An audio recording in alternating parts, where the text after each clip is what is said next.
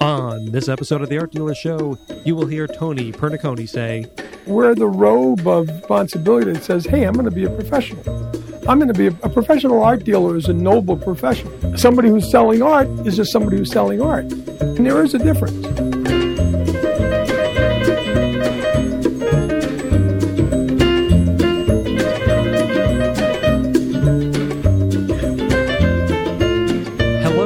Welcome to the Art Dealer Show, a podcast about the people who sell art and for the people who sell art. My name is Danny Stern, and today on the show we have art dealer, certified art appraiser, and art auctioneer Tony Pernicone. Tony and I will be discussing the different aspects of art auctions that go beyond the headlines of Sotheby's and Christie's, the history of limited edition art prints that goes beyond what, in some cases, I even knew about, and the ABCs of the art sale, and the great life story of another art business vet. But before we get into that, come and join me at the corner booth, the old art dealer bar, because I'm trying to figure something out, and maybe you can help me out with this.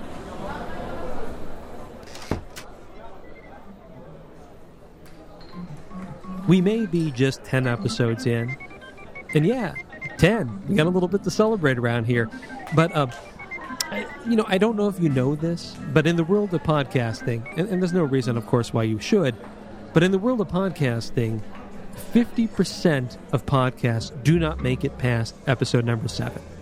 Now, I did want to celebrate that. I had it in my head that number 7 would make a little bit of noise, that we had crossed that magic threshold, what they consider in the world of podcasting as the hump.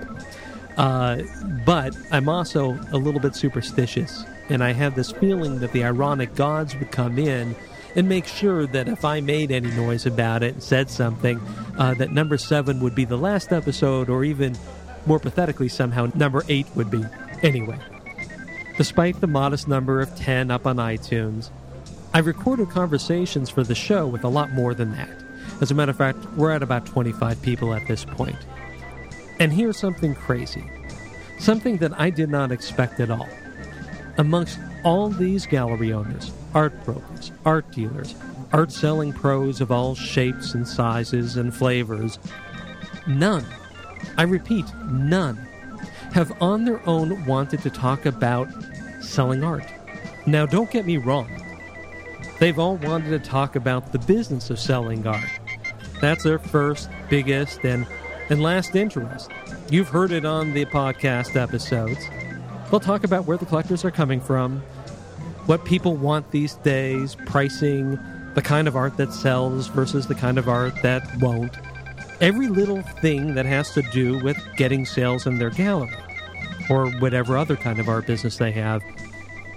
But none really want to talk about the actual art, craft, performance, whatever it is that is done on the gallery floor, and maybe more to the point in the viewing room. Even in this episode's conversation with Tony, I bring up the basic fundamentals of an art sale.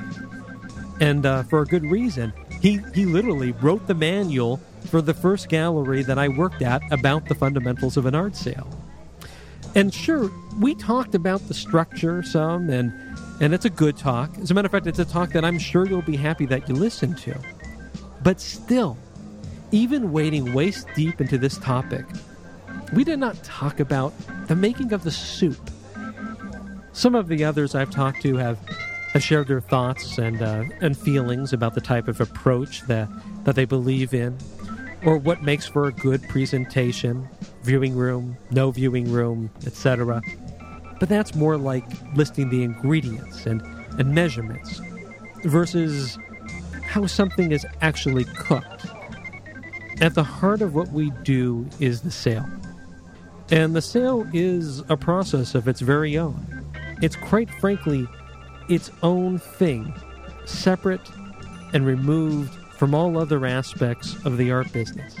But yet, it's at the center of it all. You can have the best art in the best looking gallery on the best block and even in the best economy. And it does not mean anything at all, unless someone, a person, can connect with another person to help them connect with a piece of artwork. So, Why is this something that does not come up on its own? Come up when two art-selling professionals are talking about selling art? Is it such a bit of intuitive alchemy that it can't be put into words? Is it because people in our business don't really know what they're doing? Or maybe we consider it a given, that it's a simple thing and everyone basically knows how to do it, so why bother talking about it? And I hope you're laughing at this point. I'm not sure. And it's not just here on the Art Dealer Show. I visit galleries almost every week, all over the world. And it's the same thing most everywhere I go. When I was learning how to sell art on a gallery floor, I must have watched 400, 500, 600 presentations by the other seasoned art dealers that I was working around. And I don't think it was until I saw that many that I could really have known what was up from what was down, really had a sense of what a presentation was. I had to watch it in the hands of other masters. And even after that, I would say I probably gave a good 1,000 presentations, from the front of the gallery at the door all the way to the back into the viewing room, before I legitimately could say I had chops. And before I would go on to learn any of the other aspects of this here racket of ours, I knew I had to become a student of this skill, craft, art of art sales. Not art business, art sales. But look, of course, what am I doing right now? Right here, right now myself. I'm talking around the edges of this. I'm doing the exact same thing as everybody else is. And I guess that's because I'm talking to people like you, other art-selling pros. That maybe if I started talking about the actual details, the details of this craft, it would turn into a primer, an outright lecture, the kind I used to give the art dealers who used to work in my own galleries. And I'm afraid I'd be overstepping somehow. But for now, I want to leave you with this. I want to leave you with a question rather than a point. How is it that us, the people in this business, love to talk about every little aspect of what we do? Love to talk about the artists and advertising and promotions and shows and locations and the rents that we pay, all the little things that we love to discuss about, is this a good time or bad time for our business? And what if it could be better or it could be bigger, or if we're on the upswing or the downswing? All the little things, all the big things too. But yet rarely do we actually speak about what we do. And I hope in the case of all of us, that's selling art.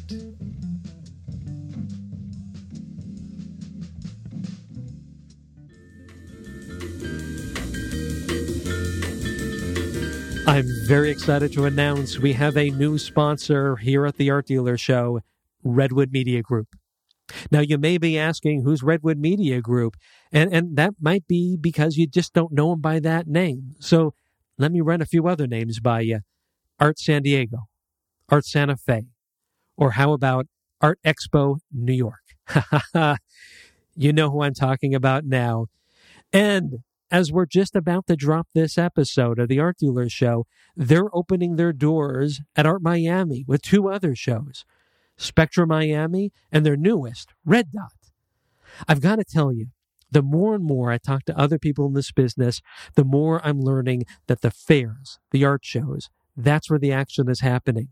And no one knows more about that aspect of our business than the folks over at RMG. For decades, they've been putting fairs on for artists, galleries, and publishers. You should take a look over at redwoodmg.com and see what shows they have coming up next. Last week, while doing my day job, I called on a gallery in Greenwich, Connecticut, C. Parker Gallery. I spoke to the owner, Tiffany, and I said, "Hey, by any chance, do you know about the Art Dealer Show?" And she said, Yes, of course. That's a show I've seen the ads for in Art World News. My ad preceded me. My ad in Art World News traveled to a gallery long before I would call on them. My ad reached out to thousands of Tiffany's in the art business. It does this every single month. Heck, while I'm in Hawaii next week, on business, by the way, my ad will be hard at work, letting people know about this here podcast. So, I'll get straight to the point. If you have something you'd like everyone in the business to know about, be in front of where their eyes are directed every single month. Art World News. I've got a very simple philosophy that applies to just about all things. When my car breaks, I take it to a mechanic who's fixed thousands of cars like mine. When I'm sick, go to the top doc I can find who specializes in whatever I have going on. And when it comes to getting the word out for something in the art business I've been sweating over, you bet I go to the top pro I can find out there. I go to Relevant Communications. You should check them out over at relevantcommunications.net. Their owner, Allison Zucker Perlman, and her team of art biz publicist pros, I love me an alliteration, have worked their magic with the leading galleries, artists, and publishers in the art business. Look, don't go showing Eddie the mechanic that weird-looking thing on your inner thigh, and don't be taking your Tesla suspension over to your Dr. Martin. No, don't do that. But if you have something going on in the art business, you have something you need to make a little bit of noise out there about, you got an opening, you have an artist you want to launch, you got a brand new published edition that you want to let the galleries know about, then do yourself a favor and call up Allison Zucker Perlman over at Relevant Communications. Check them out over at relevantcommunications.net. Art dealers at their heart are salespeople. They're also storytellers. And being that they're storytellers and that they're salespeople, they can't help but come with a lot of affectation. But that's not my guest today.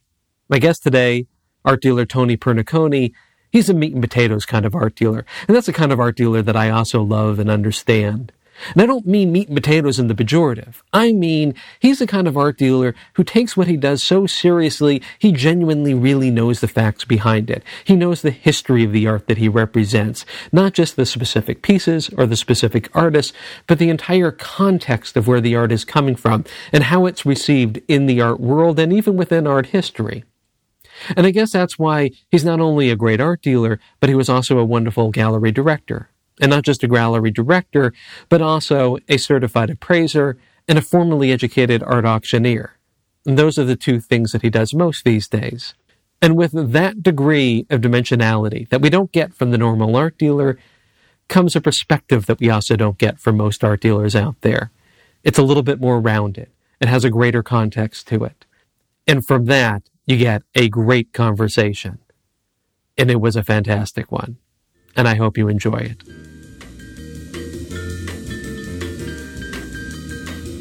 Jazzy, smoky voice, so don't worry about it. When did you leave New York? Well, I mean, you never leave New York. But I left in 1980. It was when I moved out here. So you went literally straight from New York to being an art dealer in San Francisco? No. Well, I mean, I got into the art business here, yeah. Yeah. But I was in the performing arts. I mean, my degree was in BFA in performing arts, Boston University. I went to NYU to Boston for 7 years. That's where I met my wife. We didn't get married then, but she was from out here. When we split up, I went back to New York, and somehow the hook was in the mouth. So did you think you were going to be an actor?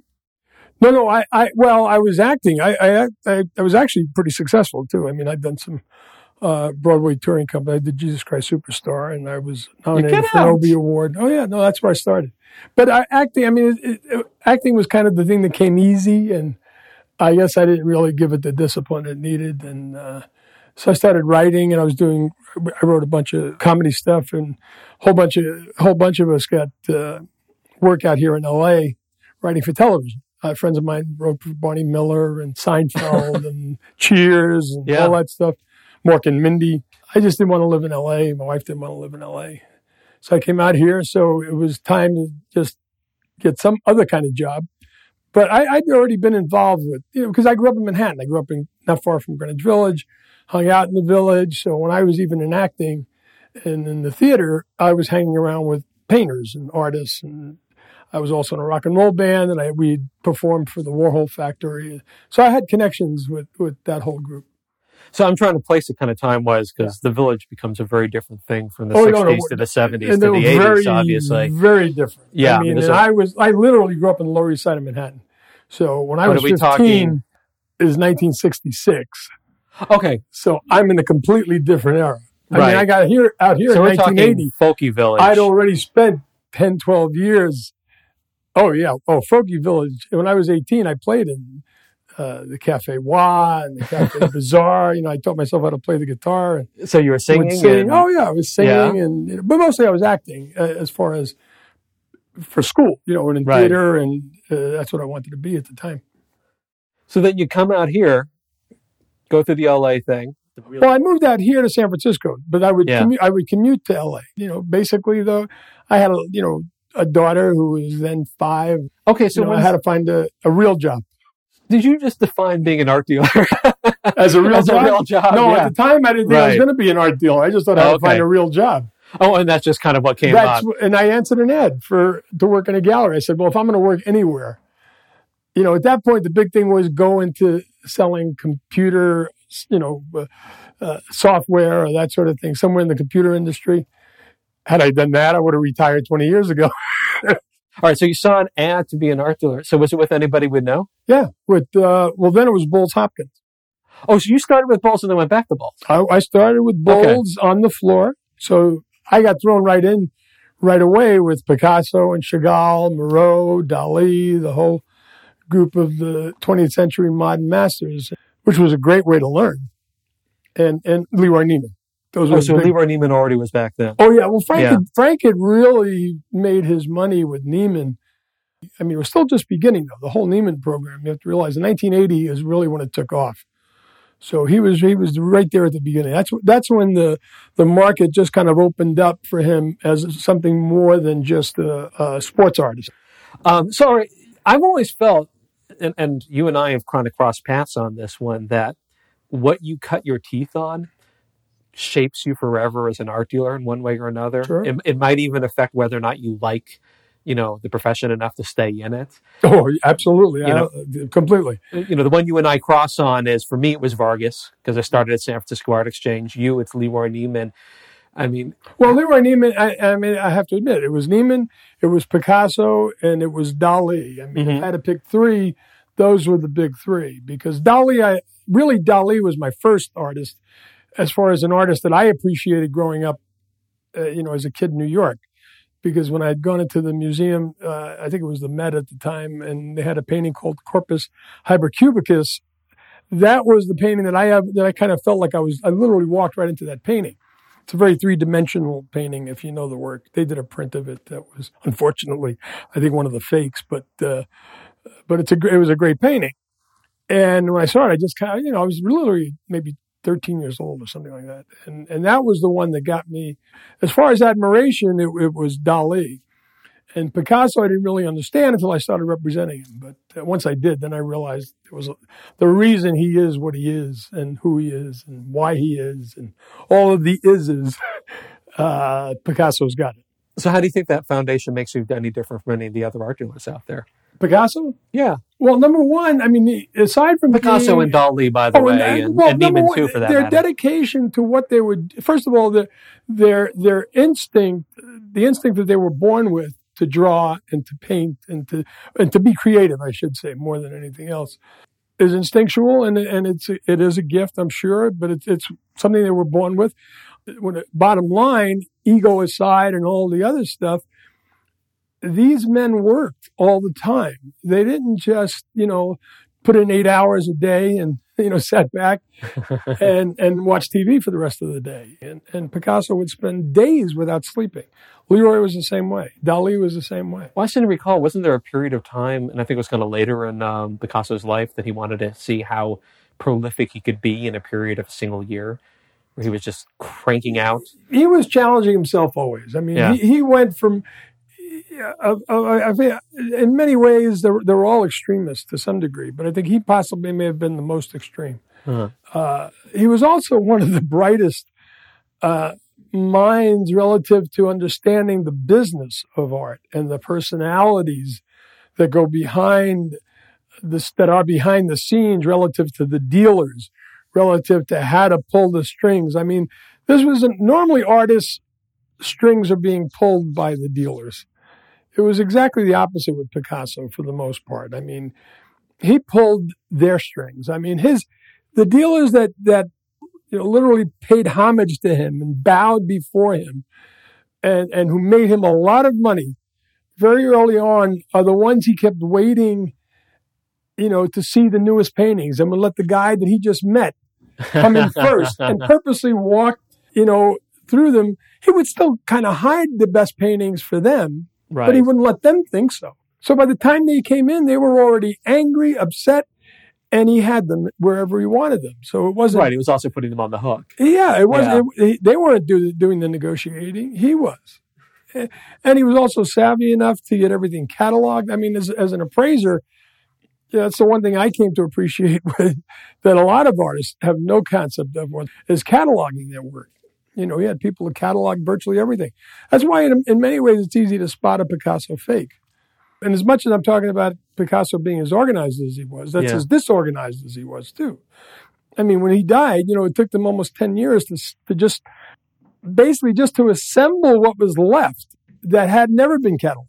So, I mean, it's not like everything that he was doing was all very neat and tidy, just the opposite. And he had people doing it all for him.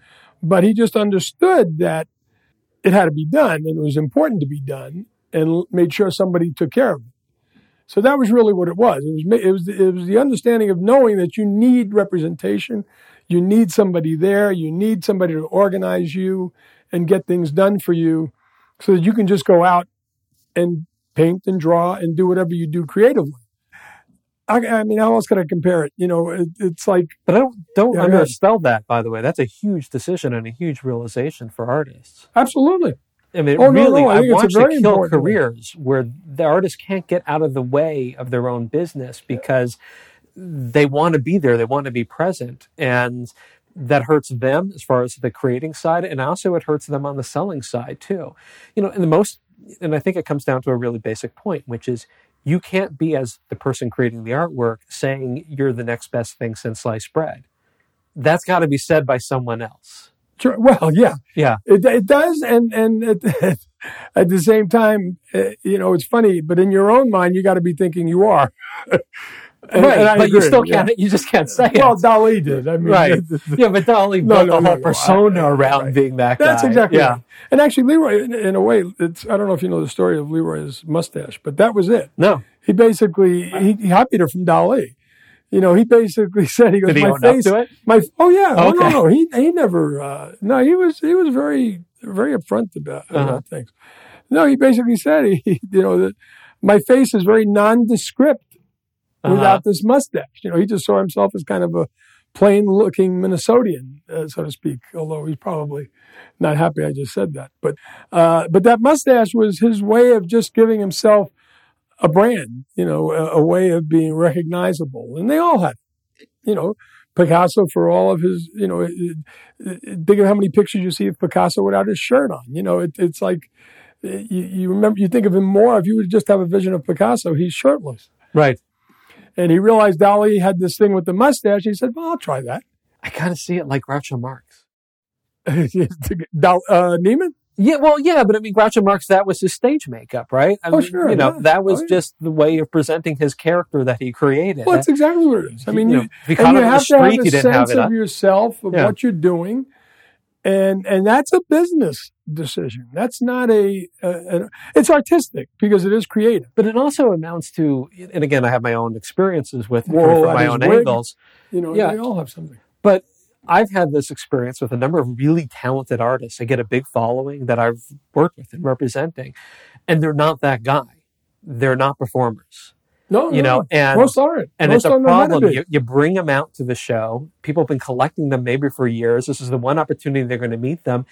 And unfortunately, which is fine for them as human beings, but unfortunately for the event, they're just a guy. we're also talking about the top tier of artists. You know, it's not to say to be successful in art as an artist that you have to be all these things. You know, what made the three tenors the three tenors? You know, it's like, you're right. They look like opera stars. Yeah, I mean, they do. Yeah. And they're also, and one is so different than the other, but at the same time, you know, and who stood out mostly was the guy with the handkerchief hanging out of his sleeve. You're absolutely right. Was, you know, that was Pavarotti, wasn't it? Yeah, absolutely. And probably the only name in the three that I can. Yeah.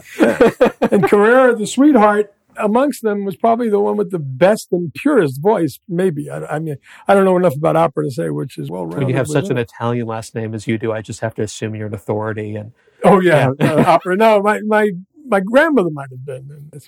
Okay, so I don't roll back here for a second because I don't want to spend too much time talking about the artists themselves. Yeah. Not that I mind it at all, but what I really love about this whole thing is that this is like the opportunity for real conversations about what we actually do. And, I think you're pointing out something that's tough. We don't do a lot of that because what we do is talk about other people, as a career. It's hard to talk about. Also, I think what we do is sort of like talking about, a magician talking about how they do their tricks too. Not to say we're deceptive. Yeah, right. But it's still, or an don't let them see you behind the, what goes on behind the curtain. That's or an actor theater. Talking about how, maybe they have lines written around the stage or something like that. But I'm curious, what was the moment, here it is, 1980, you said, I got a kid, I got a wife, I got to go get a straight job. The closest thing to straight that you figured you could handle would being an art dealer from the ad. Yeah, that's a little bit strange to begin with, I guess. Right. But I get the choice, by the way, because obviously I made it myself.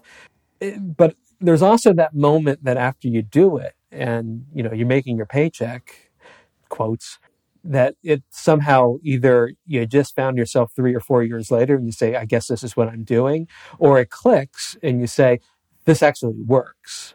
Yeah, I mean, for me, it was a series of events that took place. It actually happened very early on. I was working for Bowles maybe 4 or 5 months. I mean, I literally just started in the business. The only thing I ever sold before were shoes when I was in high school as a summer job, there. And this guy, I was working a night shift at Bowles, and we had just gotten a Neiman painting, which at the time was his most expensive and most valuable and most well-known painting, which was a painting called Elephant Stampede. And the guy comes walking in the gallery late at night. There was nobody there. I said, hey, you got to see something right away. And I took him in the back and I gave him a full presentation on the painting. I happen to like the painting and I did a whole full-blown presentation. The next morning I got a phone call and it happened to be the vice president of Circle Fine Art, which was at the time the largest corporate art gallery operation in the country. They had like 26 or 30 galleries. They were out of Chicago. And he was their vice president. He just happened to be around. And he says, look, we're opening a new gallery. And I'd like to talk to you about being the director of it. So I was 6 months into the business. Yeah. And I said, I have no idea how to direct a gallery. I mean, I said, well, they were offering me good money. But just to show you how good... This is to the guy you were presenting to? This was the guy I was presenting to. The next day he called me, says, I want to take you to lunch. Told me who he was. And he offered me the job of directing a gallery for Circle downtown. He couldn't even tell me where it was because they were opening up a new space. So I went back to Bowles after accepting the job. And I said, Frank, I'm giving you 30 days notice. I'm leaving. So Bill Turner, who was one of the directors, and Serge Sirocco, and I think Oliver Caldwell at the time, all got together with Frank and they took me out to dinner. And talk about knowing how to turn somebody around. These guys basically turned my head completely around from working for Circle as a director to staying to work for them with no salary, with just commission, and feeling like I'd made the right decision. So I actually turned around to Circle and I turned them down. It turned out to be they may have suckered you, but then again, these are exactly the kind of guys you're going to learn how to sell from. Well, that's exactly right. And said, so this would have been the direct Maiden Lane, right? This was the Maiden Lane space, which it still had not opened up. Okay. So, and I didn't even know. It was the Frank, here it is, a Frank Lloyd Wright building it turned out to be, right? Yeah. The prototype for the Guggenheim. Yeah. So really, my smart move. But anyway, that's okay. It's a trinket shop now. Yeah, so basically, that's exactly right. And that's exactly right. Frank's still here. They're not. And they said, you know what you're going to end up doing is you're going to be like the person who runs a supermarket. You go in, you open the doors, and you make sure the shelves are stocked. I never forgot that. I mean, that's what stayed with me. And I thought about it, and I obviously turned them down. So I stayed working for Bowles, and then an opportunity came up again to go direct Circle, but this time the Owl Gallery. And believe it or not, I took it. And this was about a year and a half later, maybe two years later. So now we're up to 82? So no, this was a little bit later. It was 84, I think. And so I went to the Owl. San Francisco is on fire. Yeah. Oh, no. Yeah. It was hot.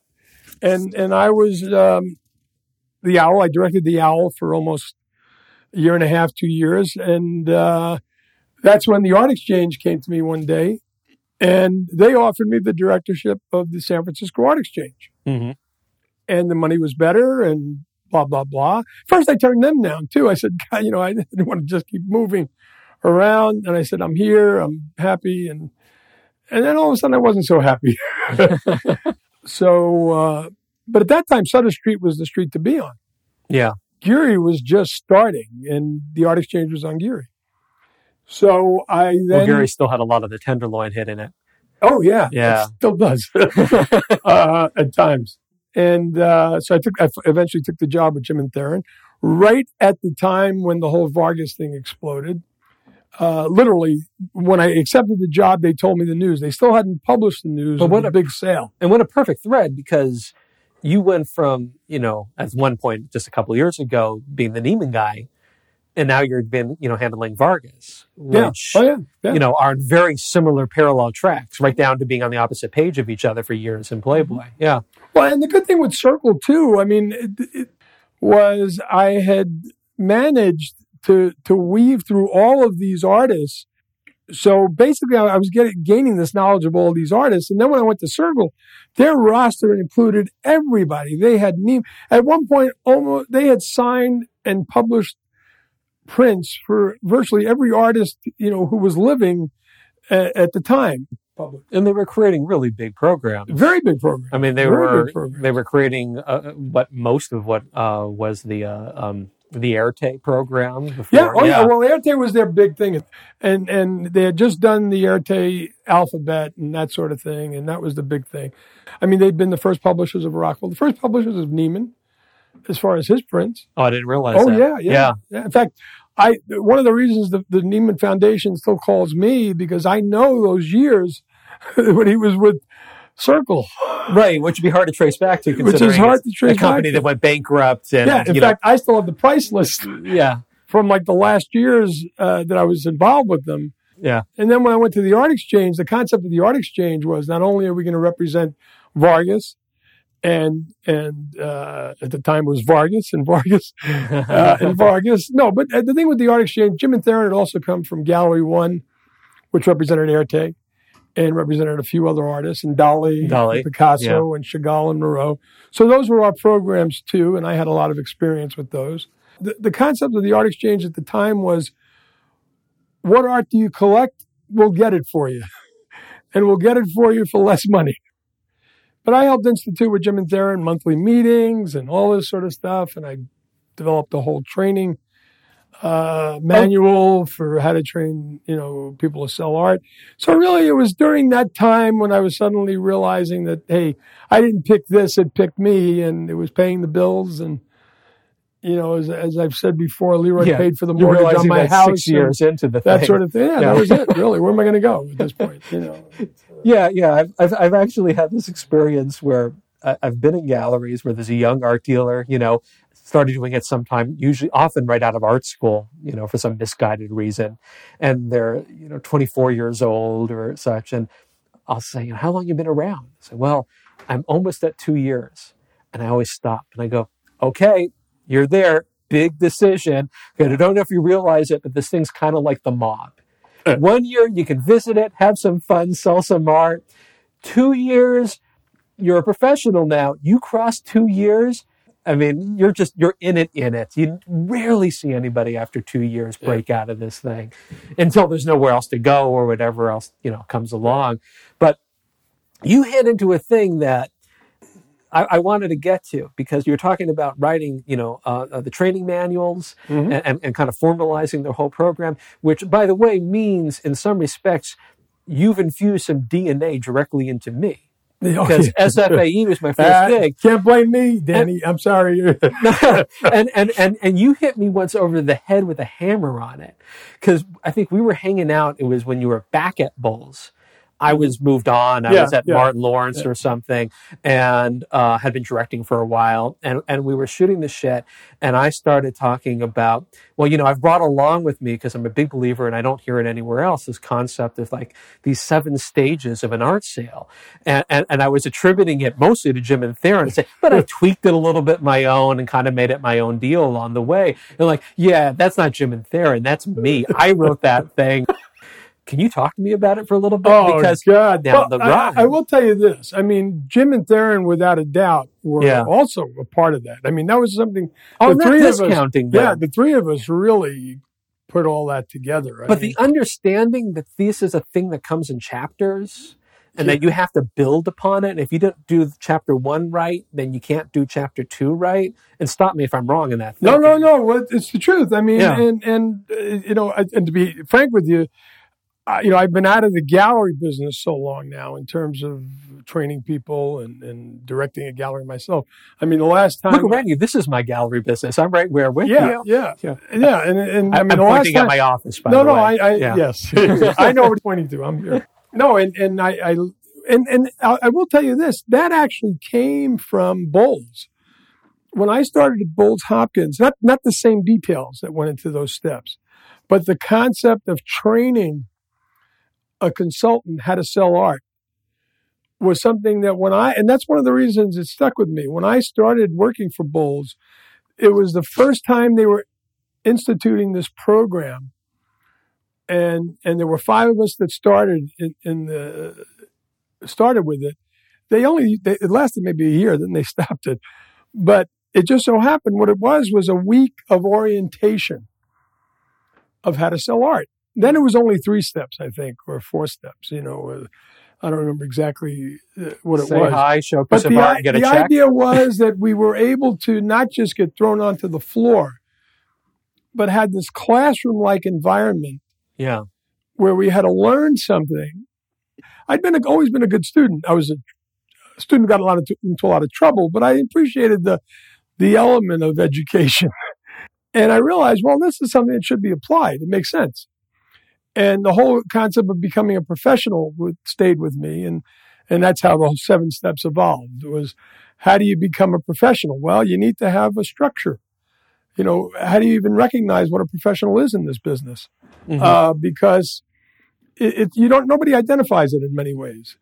Art dealer is an art dealer. And what I tried to institute with people was, if you're going to make it in this business, wear the robe of a responsibility that says, hey, I'm going to be a professional. I'm going to be a professional art dealer is a noble profession. Somebody who's selling art is just somebody who's selling art. And there is a difference. And I took it very seriously. And that's how I eventually became an appraiser and an auctioneer. Because I said, what am I going to do when I can't just sell art anymore? And so fortunately, it's proved true. So that's really how they started. And the first thing naturally with step 1 was a greeting. You got to have a greeting. You got to know how to engage that person walking in the door. And then it was, what do you do after you greet someone in a gallery?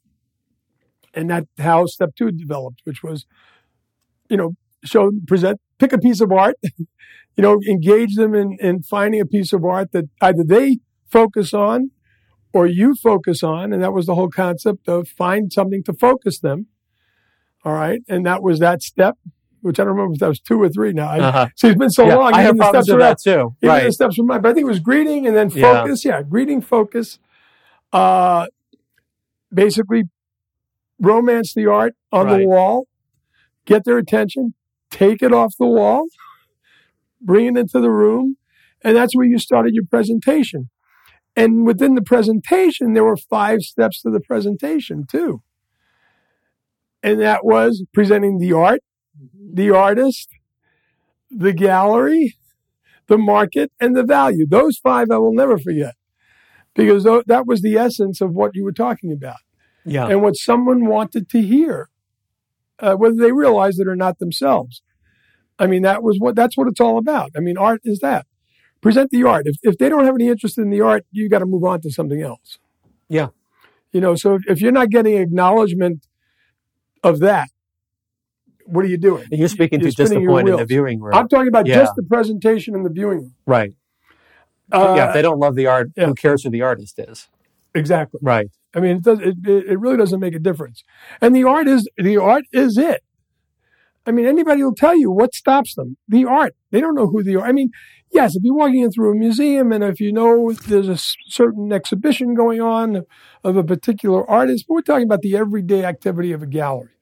Somebody walks into a gallery, they're struck by something, hopefully, that you have. And the point I used to always make as a director and then afterwards, which amazes me that people consistently, I have to say this to people because it seems that they don't even acknowledge it. No one wakes up in the morning deciding they're going to buy a piece of art. Well, that was the other thing we used to talk about. Just doesn't. Yeah, right. I mean, that's anybody walks in, anybody you're going to sold to, you've sold to a person who had no idea they were going to buy that day. Period. And you've got to assume that to begin with. Right. Unless they came in and said, by the way, I'm looking for such and such. Can you take it off the wall? Can you bring it into the room? Can you show it to me? That's only happening to the new guy. It. The new guy, by the way, who is not good enough to stay around to be an art dealer, but he will get that one his first 2 weeks. Yeah. Yep. Oh, yeah. I mean, there's a lot of stories that I could spend hours, especially with the Art Exchange, telling you, and I don't know if Jim and Theron ever told you the story of one of the clients, whose name I won't mention, but who just turned out to be this young kid who was about 21 years old at the time, who came in with a T-shirt and jeans. And when he walked into the gallery, the entire staff kind of split, like the Red Sea, because they were all doing something else. Because they knew if I was standing on the floor, I wanted to make sure whoever came in through those doors. I know that routine. Everybody has a call. Someone lost a piece of paperwork. Yeah. And they all split. And I said, you know what? I'm going to pick this gentleman up, and I'm going to take him into the room and do the presentation. Right. And to be honest with you, I thought there wasn't a chance in the world this guy was going to buy art. Yeah. But I had to prove something. I had to show them, look, it doesn't matter. You never know who's walking in the door.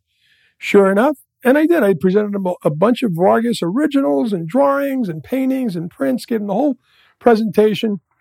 The next morning, there's a message from me that Mr. So-and-so's trust, which was a bank in, I won't even say the city, but it was in California, called, and he is going to take those 3 pieces.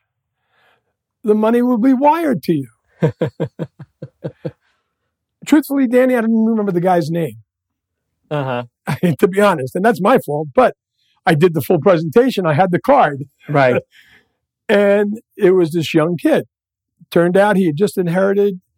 His father had just sold a major business for like hundreds of millions of dollars.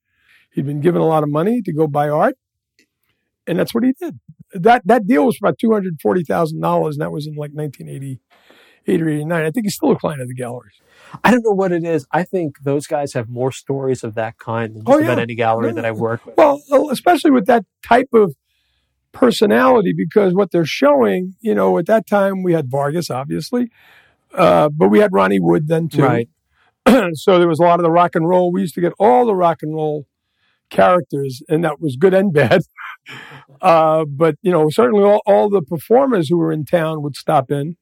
My daughter's got every autograph from, Phil Collins and Eric Clapton and all those guys. And, the Stones, because you were, I think you were still involved. Yeah. Did my time with them. Did your time with them. Yeah. And, but yeah, that's how it all started. Mm-hmm. In fact, that's how the whole thing started to begin with the Ronnie Wood stuff, was because of, Ronnie's manager at the time was buying Airtake sculptures from us.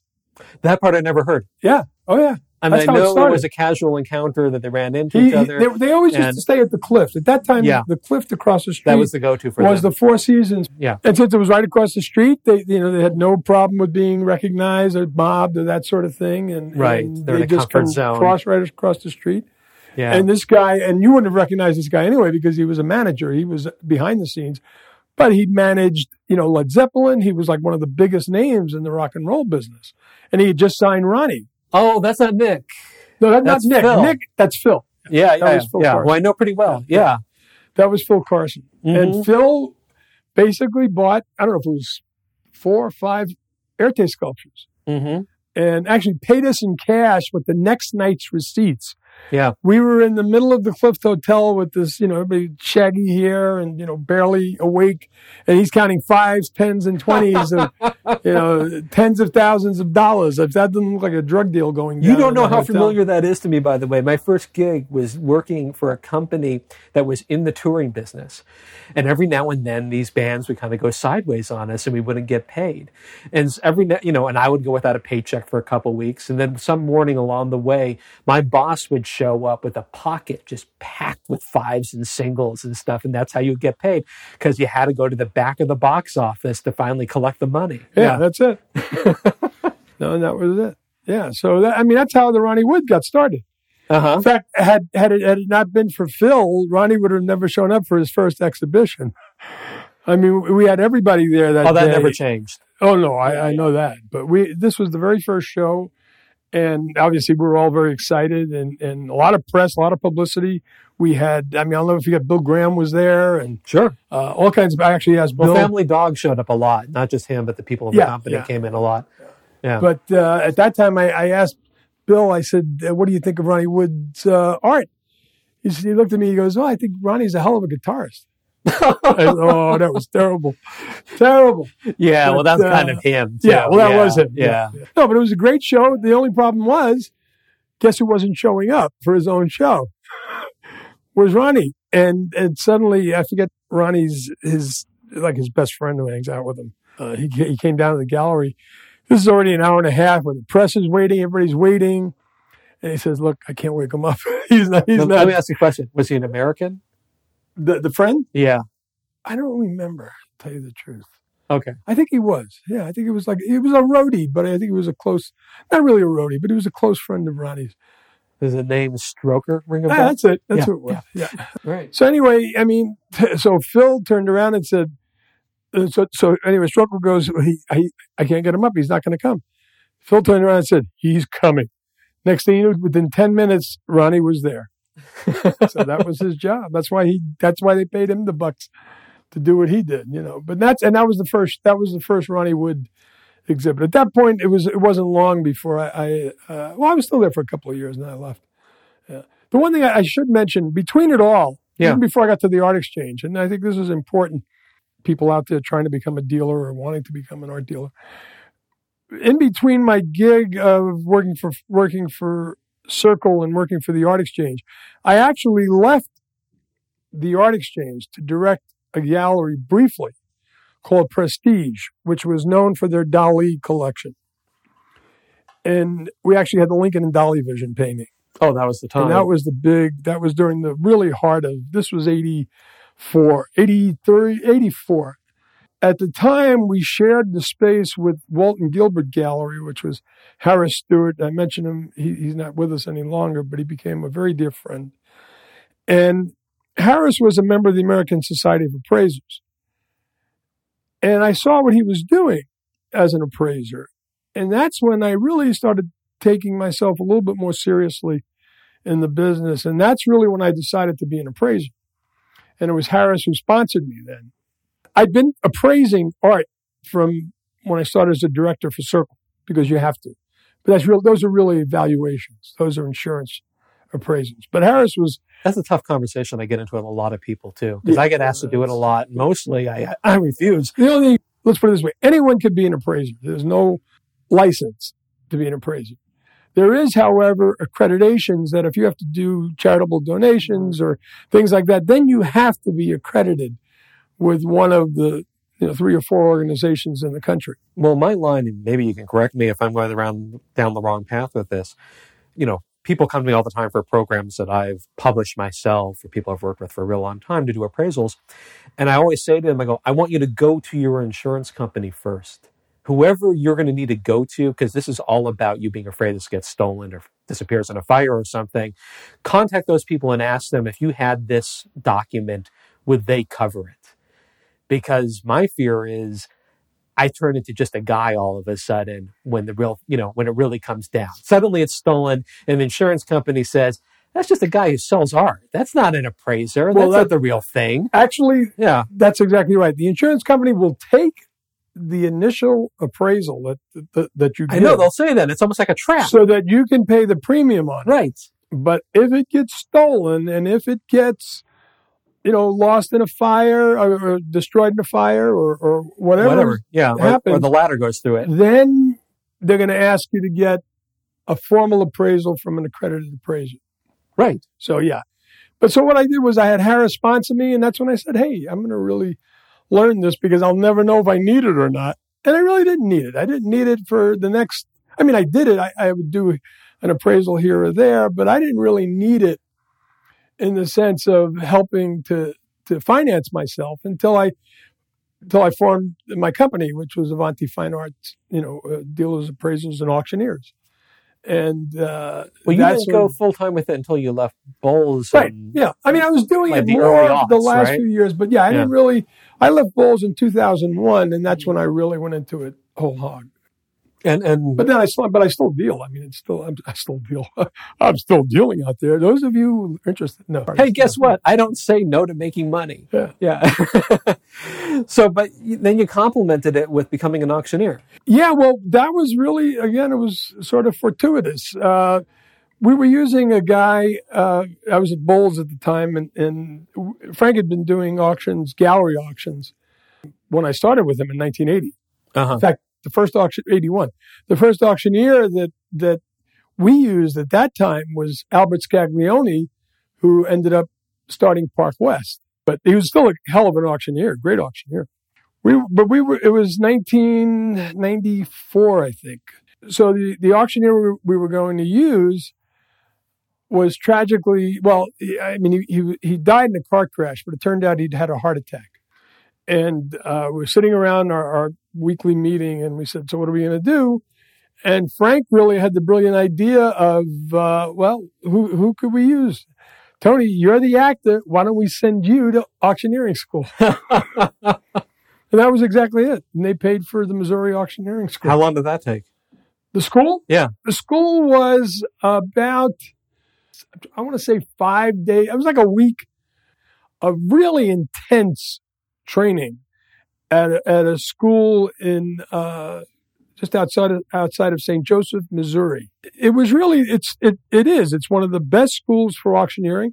It's where all the tobacco, cattle, the really hardcore auctioneers learn. That's where you learn your basic chant and that sort of stuff. And that's where I went. And do you think it matters? Do you think once you've learned it from a school like that, it's all interchangeable? Could you go auction cattle, you think? No. Okay. No, I wouldn't even begin without. Well, aside from the knowing what parts of, what makes cattle important, but stylistically. No, but the point was stylistically. And I know they do the pattern. Chant that I do. It's a different language. It's a completely different language, and I could learn it. Yeah. Because I know the fundamentals to do it. I know what you need to have. And I know, because of going to the school, I know what you have to break down to do it. But you need to practice it. You have to practice that chant. So it's... Those guys are almost like cantors in a temple. Well, no, really. They sell things by the half cent. Yeah. And really, and the first thing they teach you in that school is you have to, pattern your chant to suit, number one, what you're selling, the audience you're selling it to. And there was only one group that was represented relative to art and antiques and that sort of thing. Now, is this the same track, or is it a totally different track where like the Sotheby's folks come from, and Butterfield? Sotheby's don't use a chant at all.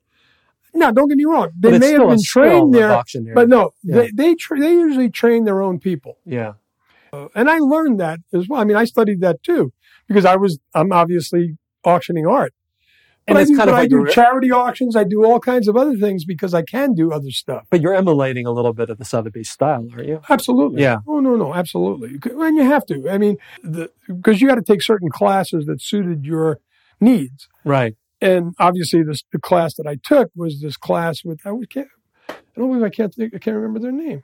They're an old auction house out of Detroit. Anyway, so I took their class, and that was really suited to selling art, antiques, collectibles, fine collectibles, not, flea market type items. Because a lot of that is that too.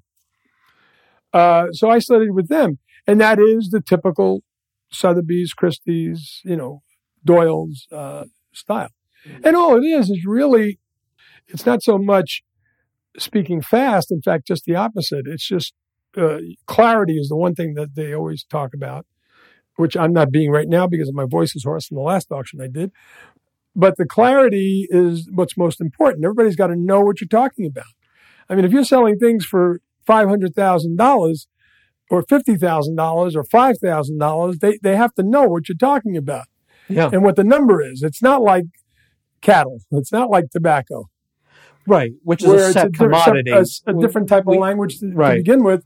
And the people who are buying it are only part of that trade. Mm-hmm. So it has to be slower, and it has to be. No, precise. I mean, I only got to see you in action once, but you were doing like a highly compressed version, again, back almost like the 7 steps, the 5 at least, crunched into a minute per piece. Yeah. So it's like, here's a piece. It's beautiful because of this. This is by the artist. We all know he's great because of this. Recently, they've been selling for this kind of money out there. Here's the market, blah, blah. And by the way, these guys are the guys to get the best pieces. Yeah. Gallery. Now move, right? Yes. No, that's true. And just for your own general information, I've actually finally moved the people that most of my clientele that I do auctions for, out of that, so that they're now publishing better catalogs. See, you don't have to do that at Sotheby's and Christie's because the catalog does it for you, and that's the way it should be. Well, they also cluster over periods of years. What used to happen was I would spend to do 250 items, I would spend 5 and 6 hours on that stage, all by myself, without a bathroom break, to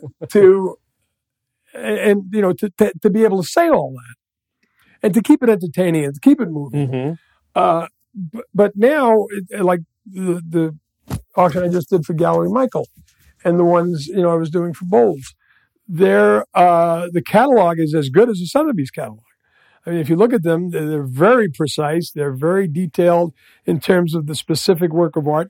And that's what I'll say at the beginning of my auction. I'll tell the audience that I'm not going to stop at each piece. I mean, I will point out some highlights of particular examples, but I'm not going to spend a lot of time on each piece because they've had the opportunity. Because otherwise we'll be here for 5-6 hours. Right. You don't want to do that, and neither do I. So now it becomes more about the tug and pull. So now I average about 50 to 60 works an hour. That catalog also, though, becomes kind of part of the optics, too, doesn't it? Absolutely. I mean, it's like this, now you're in a more formal, when auction. When I started doing gallery auctions, all we had was a catalog. I mean, these are gallery auctions now, not Sotheby's and Christie's. You get like Xerox sheets. That's exactly right. Yeah. In fact, there are a few that are just starting out that hire me that's what they give me is still Xerox sheets. Right. I kind of try to educate them along the way, because it never works. It just never works with just that. I mean, I've had people try to reproduce it. They try to save money with the catalog and reproduce a black and white image in the catalog. And that the art business. Penny wise and pound foolish. You have to admit, that's a consistency. You see a lot of just like not understanding that. And I always call this signaling. All the stuff you think you can cut pennies on is the stuff that they see, and actually the stuff that the public uses as a measurement of, is this a place where people actually buy these things? Yeah. Right. Whereas everybody thinks it's in the art and it's in my words and that's the end of it. And and it can exactly be, but you're selling from a whole. Yeah, and people will hire me because they know I could be very successful with auctions, and they'll hire me thinking, hell, he's doing it, he'll be successful for us. And I try to remind them, guys, it's not just me. Right. I mean, Frank Bowles does a great auction because their staff does a tremendous job of pre-selling that auction. Well, that was my first exposure to it too when I was working at Martin Lawrence, and auctions were maybe 50% of the business at that point. In some respects, I think it might still be maybe for Martin Lawrence. Yeah, I don't follow them as much anymore, but we, got direct commissions from everybody we brought in. Sure. So you pre-set up everybody. You sold it. You did the entire presentation on the phone before they came into the into the auction house itself. But let me ask you this, because I'm thinking about this as you're talking. You mentioned you started, the Park West really hadn't gotten going yet. Matter of fact, he was coming from that place at that point. And this is before there are shows on TV that show auctions. Way before. And before there were 13, people copying Park West on all the cruise ships. And before now you have companies that do nothing but tour around for charities and bring in their own inventory. And then the charity markets that they're going to have their auction, and they're all theme-based sometimes. We support those every now and then. Some of them are rock and roll themed, some sports. So is that helping or is that hurting? Because I'm thinking on one side, the public's getting kind of educated by it. It's familiar to them. But on the other, it's kind of getting hoarded out. It's like anything else. Something works. It's like, let's go to the well until it dries up. The reality is whatever is being done has been done before in a different way. In the early years before the internet, and before you'd have the type of auctions you're talking about now, where everybody's doing these theme auctions, what you had was these trucks that would go around to various malls. I don't know if you're old enough to even remember them, Danny, but I don't think so. They would go out, because I did a few of those. Yeah. So I know. And what they would do is they would buy up inventory that you could buy, for $10 a painting, $50 a painting. And it was purely just decorative. And they would come with this truck, and for a weekend would set up in this mall on a holiday weekend where they'd get all of these things, and they would do what they called auctions. Yeah. All right. And for about 2 hours, they would do an auction. For the rest of the time, you could go there and just buy the art, and whatever the price was on the sticker. But for an hour, they do an auction, and people would get excited, and you get small crowds of 10, 20. They would sell things for $100, $50, $200, and they paid $5. They paid $10. Well, it sounds like it's a tent show move. That's exactly what it was. Right. I mean, you got a talker out front who then shows you a little bit of the guy swallowing the fire, and then if you want to see the rest of the show, we're inside the tent. And essentially, what happened was those same people, not necessarily literally the same people, but the same concept, was then carried over and put into a lot of these cruise ships. And you got to remember, there was a lot of things going on in the 80s where all this art was published. There's all this paper out there. Yeah. Limited edition paper by very talented artists. But, it's that. It's just that. You create an overabundance because suddenly the market's buying it up, and then suddenly the market stops, and all you have is, is all supply and no demand. Well, underlining it all has been kind of this thing that really got born heavily out of the 80s, that notion of the art has a certain investment value to it. And you didn't have to speak to it, but it drove the engine to all of those.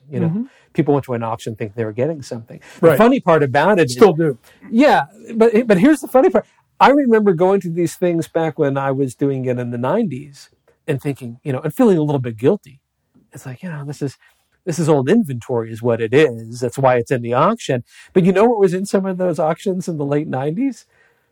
Electric chair by Warhol for $1,400. Well, that's exactly what I was going to tell you. I mean, that one always sticks out of my mind. Yeah. And I remember laughing, going, oh, God, it's Warhol, but they don't know. They don't understand this is the one we can't sell. But the one that now sells for $40,000. What people don't realize, again, it's taking people behind the curtain. Sotheby's, Christie's, all the major auction houses are doing exactly the same thing as these smaller venues. Oftentimes, the art is not in very good condition. That's why it's important to get a condition report if you're a buyer, number one, from them. The good thing is they'll send you a condition report. The bad thing is they'll cut off the image in the catalog so that you don't see that little detail. Right. But it is oftentimes, that's what an auction is. I mean, you don't go to an auction.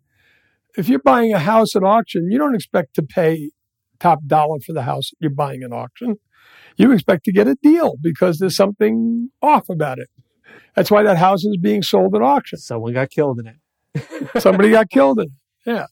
Art is very much the same way. Either it was inherited, people don't want it anymore, whatever it is. Now, the fact is, yes, the difference with art is you do set records that are ridiculous. 90% of the time, the people setting those records are the dealers to begin with that represent or are involved in the artist or already have it sold. But so what are you feeling different out there now? I mean, you even mentioned, things pre-internet. We're talking about we're living in a different universe, so people are much more familiar with auctions and have a different sense of it. Oh, yeah. Well, for years. But the numbers still keep on going in certain parts of our business. No, and it always will be. I mean, it's just the more people who suddenly come into money want to, we're a more educated society. Art has become more of a part of our lifestyle where it was reserved for the elite at one time, centuries ago. It's become, just as much a part of everyday life, for the average person who has some sort of education. Even non-educated people appreciate art. They buy it. They're going to those fairs. They're seeing the art that's on the street, and they're paying $5 or $10 for a piece of art. So art is always going to be there. It's important. I mean, it's the very nature of our world. Arts and sciences are the creative forces of history. I mean, yeah, but it's almost two different tracks. I mean, what's great for art, and I agree. Yeah, but they art both is on a boom. They both start from zero. You see, they both have nothing to begin with. Oh, I agree. I'm about to take a business question at this, though. Is what's great for art being in such a boom where it's everywhere now, much more than I think it's ever been in history. Is that great for the art business? I think the art business was designed around the notion of the exclusivity and the giving access to the bourgeoisie. On one level. But you're going to make me feel real good if you correct me and make me believe it. No, but the fact is, I'm first generation American. My heritage is Italian. So I was visiting Italy from when I was a kid because my grandparents were there and I would go see them every summer. We're a young society, relatively speaking, in this world. But when you go to places like Italy or France and Germany and nations that have had cultural revolutions of all kinds and all types of revolutions, you realize the artists have been around for a long time. I mean, there are paintings there that are 400 and 500 years old, that of artists you've never heard of or I've never heard of, who may have been known at one point, during their lifetime and actually may have made a living at what they did during their lifetime. Mm-hmm. But after that, it died with them. Same thing that happens now. So there's always, it's not like there's more art suddenly than we know what to do with. There are more prints than there ever was before. Oh, no, I think it's more part because of our technologically, we're a different society. So, but a lot of that, is junk. A lot of it isn't. And that's how you'd have to kind of weave through. But at that time, everybody who was painting was not good either, during the Renaissance. Just because you were an artist in the Renaissance didn't mean you were a good artist in the Renaissance. Look, a friend of mine was a dealer who started putting art into Costco.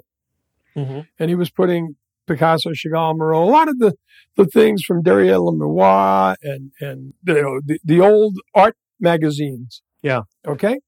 Which is exactly what you'll find at auction houses now. It's still the same lithograph from the same plate that was done that created the signed and numbered piece. Right. That existed in an art magazine at the time. It's the same exact thing that's happening today. It's just the time when it was a magazine, the magazine was mass distributed. Most of them were read and thrown away. Mm-hmm. Some stayed. Some people kept them as collectors and started selling them as collectibles, as the book itself, the magazine itself. Then somebody started cutting them out and selling them individually. All right, so you got $300, $200, $500, $1,000, $2,000. I've been at auctions and I've done auctions that people have paid $5,000 and $6,000 for these same images. But they are the lithographs. They are genuine lithographs. And at one time they used to sell for $100. Mm-hmm. At one time you couldn't even sell them. Anyway, a friend of mine who's been buying these up for years was putting them in Costco. And there was a big to-do about this art at Costco and blah, blah, blah. And the New York Times interviewed me wondering, what my opinion was as far as this art in Costco. And I said, art is for the people. What's wrong with putting it in Costco? I mean, does it take it away from what the art is because it's not showing in a gallery? Does the gallery make it more important? Or is it the art itself? And it gets back to what I told you when I was teaching the steps. What comes first in that presentation? It's the art. It'll always come down to that as far as I'm concerned. It's not the venue so much as what it is that you have. Right. That's first and foremost. And then the artist is second. No disrespect to that artist, but a lot of the art has lasted long after the artist will. But I think a lot of artists would agree with that too. I think they would. Yeah. No, but I mean pridefully would. So. If the art has to be important based upon their personality. Well, I know a lot of artists who wouldn't agree. They put themselves first, but that's another animal. But yeah, I do think that's generally the case. So that's my point really of it all is, yes, I mean, does it get diluted? Does it get overdone? Is there too much of something?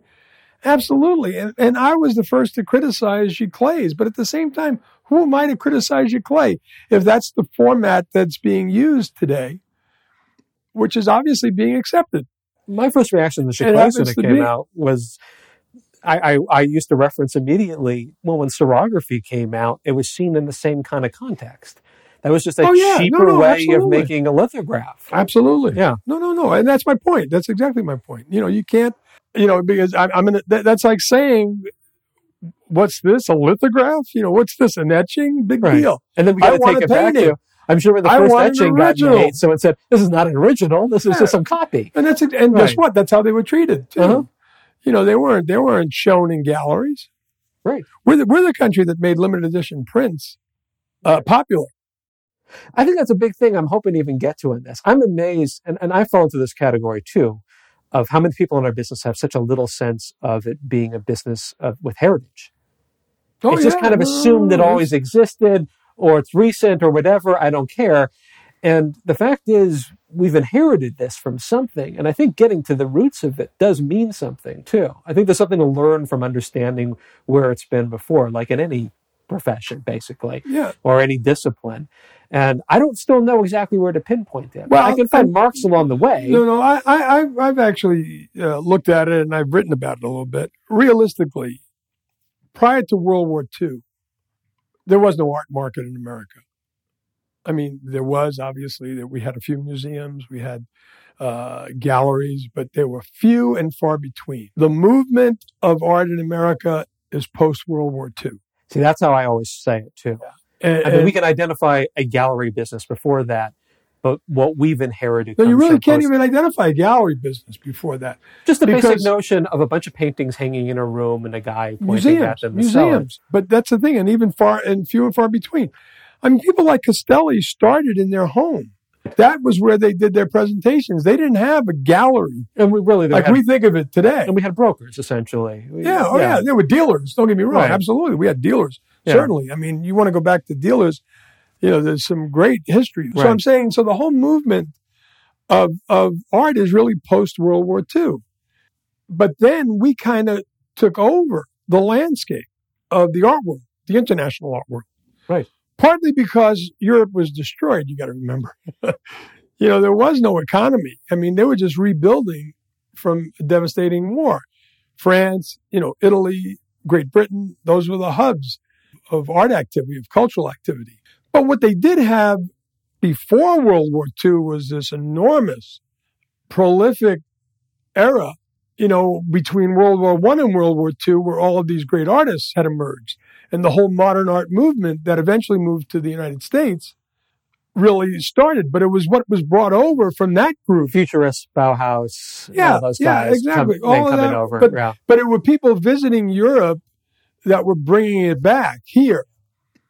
And the influences of the schools here at that time, if you look at, the Jackson Pollocks, I mean, the whole movement of the New York School and the action painters and all of that, it all had a lot to do with the social networking that was going on in our educational system relative to art and art education in the United States, which was something very new. Well, there's, I think you've really hit something there too, which I've connected in other contexts, but not art, which is just this incredible phenomenon where I only know it, actually I usually reference it from the world of the sciences and letters, but I think it probably fit in art too. When the Great Depression hit, you had all of these people graduating from these incredible institutions, really brilliant people with unbelievable levels of, education, and thought they were going to go out and have careers as scientists or literary careers or whatever it was, and there was nothing waiting for them. And they wound up becoming school teachers, not just in colleges, but in the secondary education system. Sure. And I wonder if that happened in art too, where it went from basically some kind of arts and crafts type teacher to a person who went to the Chicago Institute and got their, a master's and now is teaching at, Gramercy Park High School. No, and absolutely, that's exactly where they went. That's how they made their living. A lot of those artists made their living as teachers. And it does go, don't get me wrong, it does go back before World War II. But I'm talking about on a mass scale. I'm talking about on a level where the influences that we have are far reaching, and are international as opposed to just regional, which is what all the movements were going on in the United States. But there's a definite line there. There's a line where we start as a people thinking about art galleries as a formal thing. Yeah, but you have to realize something. The whole concept of art galleries, the way we see them today, you go into a presentation room with the artist, right? And that still is. Well, that's pretty recent too. The presentation room is a whole other animal. That's very recent. Yeah. In fact, a lot of it was started out here. Ed Corey is the one who started it here. Yeah. In New York, growing up in New York, I'd never been to a gallery where I saw a presentation room until I started working for Bolt. Yeah, Union Square, right? Ed Corey started. In fact, he trained a lot of the dealers out here who did that, who carried that over. Circle didn't have a presentation room when I became a director for Circle. I'm the one who put a presentation room in the Owl. Really, that used to be an office. It's getting lost again too. I'm seeing a lot less in the way of presentation rooms. Well, because that's traditionally Europe was that way. I mean, Europe, you walked into a gallery, nobody approached you. You would just walk in. Somebody would be sitting at a desk in the back. Usually, it was the owner or the director. That was the whole staff. And basically, what's that on the wall? And it is. Well, that's still the way of an upstairs gallery. It is the way of an upstairs gallery. No, and it is the way of an upstairs gallery. In a lot of ways, it goes back to that because financially, very few people can afford to put a gallery in a mainstream location. Beverly Hills, where I just was, a perfect example. There used to be a whole stream of galleries on Rodeo Drive. But you've got all these retailers happening again. I mean, the retailers are just basically saying, hey, I'm going to give you 10 times what they're willing to pay you a month. The math doesn't work anymore in the business to do that. Yeah. So it does have to go back to that. But I thought you were. But then you look at Gauguin, and that's what he is. He doesn't really have a presentation room. His whole gallery is a presentation room. He presents one work of art in his whole gallery. Yeah, he's also not getting street traffic in the same way either. He doesn't need street traffic. Right, exactly. But I mean, that's why you have a presentation room. No, exactly. We need to get you away from the stroller and the kid with the balloon and everything and isolate this conversation. Yeah. But I thought you were going to go into a thing that's kind of a meme of mine that I hit all the time, and probably people listening to this podcast and they get really sick and tired of it. I kneel it to World War II too, but for a different reason, which is, here's my wrap on it. The United States is the country of nouveau riche. If you grew up in Europe, there's a tradition of art, and it's a very different kind of tradition. It's art being frequently commissioned for very specific purposes that have to do with acknowledging something about the family's past. Now you come to the U.S., where that's completely shed. No one comes across the water with those things anymore. Not tons of it. Absolutely. And unless you were very wealthy. Right. Yeah. And also breaking from Europe, this was a place where someone of low income means and education could actually, within a couple generations, become wealthy. Now they've done this, but they have no traditions. And they've got no sense now of the only thing they're missing. They have wealth, they have status, but they don't have heritage. And suddenly World War II happens, which is a major acceleration of the bourgeoisie coming into their own.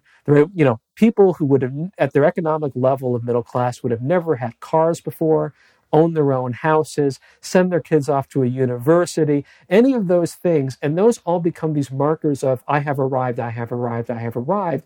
And at some point, along with all those things, shows up art. And that conveyor belt of the order in which you do things has completely vanished, though. And I think that's what's shifted a lot in our business. The very thing that brought us in and gave galleries a space is a thing that's not so much around anymore. Well, yeah, I also think the art is got something to do with it. I don't think a lot of it's very exciting these days in terms of what's coming out of here. So don't get me started on that. I think that's a whole nother thing. Yeah, and we go on for hours about that. So, no, I do agree. And I think one of the reasons it was so successful in the 80s and the 90s and the 70s to some degree was because really that was when limited editions started coming into play. And we were a more educated society suddenly. Mm-hmm. The generation that had only really gone to high school was automatically going to college, right, and had a sprinkling of art history. So we suddenly were being exposed. One of the requirements of Art 101 was you had to visit a museum, you had to write a little paper, you had to do all these things, so you had to think about it. And then suddenly you were seeing art that you'd studied in books or that you'd read about on a wall of a gallery that you were walking into. And suddenly it was, there was a limited edition Warhol. There was a limited edition of a Picasso. There was a limited edition of a Chagall. And if you realize it, you could pay what you might pay now, $50,000 for a Picasso etching. You were paying only $3,000 and $1,500 in as recently as 1981, because that's when it was first starting to come over to this country. Mm-hmm. Picasso in particular, a lot of those editions and the limited editions, they weren't being sold in Europe. I mean, they were, but very little. This was the market that, burst upon the scene with limited editions because the dealers were buying all their limited editions from the Europeans, right, to resell them here. That art wasn't going through auction houses at that point. And in the 60s, when a little bit of that started with Picasso, you still could produce things. Not prints, though. Not limited edition. No. Because first of all, here in this country, I'm talking about. You found them in Europe, absolutely. There was a war on. Again, I get back to the war. I mean, World War II, even though, you had editions of Picasso that were done pre-World War II. Most of them were. Picasso didn't do any etchings again until the late 1960s. A lot of those editions weren't even released until after his death. Wow. I mean, some of them were, don't get me wrong, but the Vallard stuff is all pre-World War II. Once the war came, nobody was selling art in France. And then in the 60s, we still weren't, our way of thinking still hadn't focused on limited edition prints as a market. It was a collector's market. Prints weren't being framed and hung on the walls. They were being put into sleeves, and you'd buy portfolios or you'd buy a single print so you could study it like you might a stamp, in a glassine envelope. I didn't even recall hearing by the 1960s, even Sears got into it. No, they did. Absolutely. Yeah. Sears was one of the first people to do it. No, that's the has truth. To be given. Sears, I don't know if Montgomery Ward got into it, but Sears was known for that. And probably planted a seed by getting that notion into the minds of a lot of people long before they took their vacation to New York and stumbled into an art gallery for the first time. It would be something that maybe 10, 20 years previously they read about in the Sears catalog. Here we had the American Collectors Guild, which did a lot of Picasso prints. And a lot of, the record company, collectors. I remember the Columbia record. Yeah, sure, right. Every month you get a new record. Yeah, that also evolved into some pretty nasty stuff. Don't get me wrong, but I'm saying is that was the market. Right. Then in the 70s, that all changed. Yeah. All right, I'm gonna let you go, but first, thank you so much. My pleasure. Thank you. This was always fun. I could talk about this for days, obviously.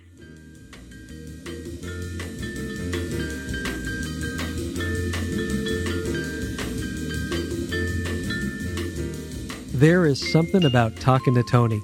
I always feel like I just took a ride in a Mustang Fastback with Steve McQueen. I guess what I'm saying is He's a classic. And thanks a lot, Tony. That was a fantastic conversation, and I know everyone listening loved it just as much as I did. And don't forget, if you're looking for a great auctioneer or a fantastic appraiser who I've even used myself, go check him out over at Avante Fine Arts. That's AVANTIFINEARTS.com. Before we go, I want to send a little shout out to some folks who were nice enough to write reviews for the podcast over at iTunes. It means a lot, and I hope you'll do it as well yourself if you're enjoying what you're hearing. The first is J.S. Murph, and I assume that stands for Murphy. He's considering on going into the art business himself, and says that he's learning a lot by listening to some of the seasoned pros that come on the show. And so thank you, Jay. I really appreciate it, and thank you very much for writing that review. Next, Kim Ellery. Kim, I think I could say, not only likes the show, but is a real fan. I've gotten to see Kim show up just about every little outpost we have for the podcast, Facebook, Instagram. She even wrote me a lovely little email right in the beginning, letting me know how much she enjoys the show. And that meant the world to me. If you like, please go check her out. Her artwork is lovely, and it can be seen online at her website, KimElleryArt.com. That's KIMELLERYART.com. And if you like what you're hearing on the Art Dealers Show, I'd love to hear from you as well. So, until next time, my art dealer friends, may the elephants be big ones, and may the coconuts fall from the sky straight to your feet. Good night.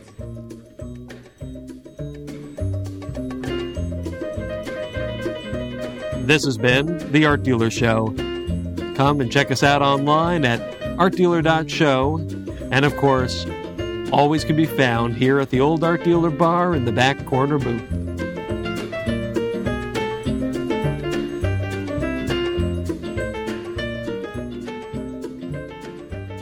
No, really, they sell things by the half cent.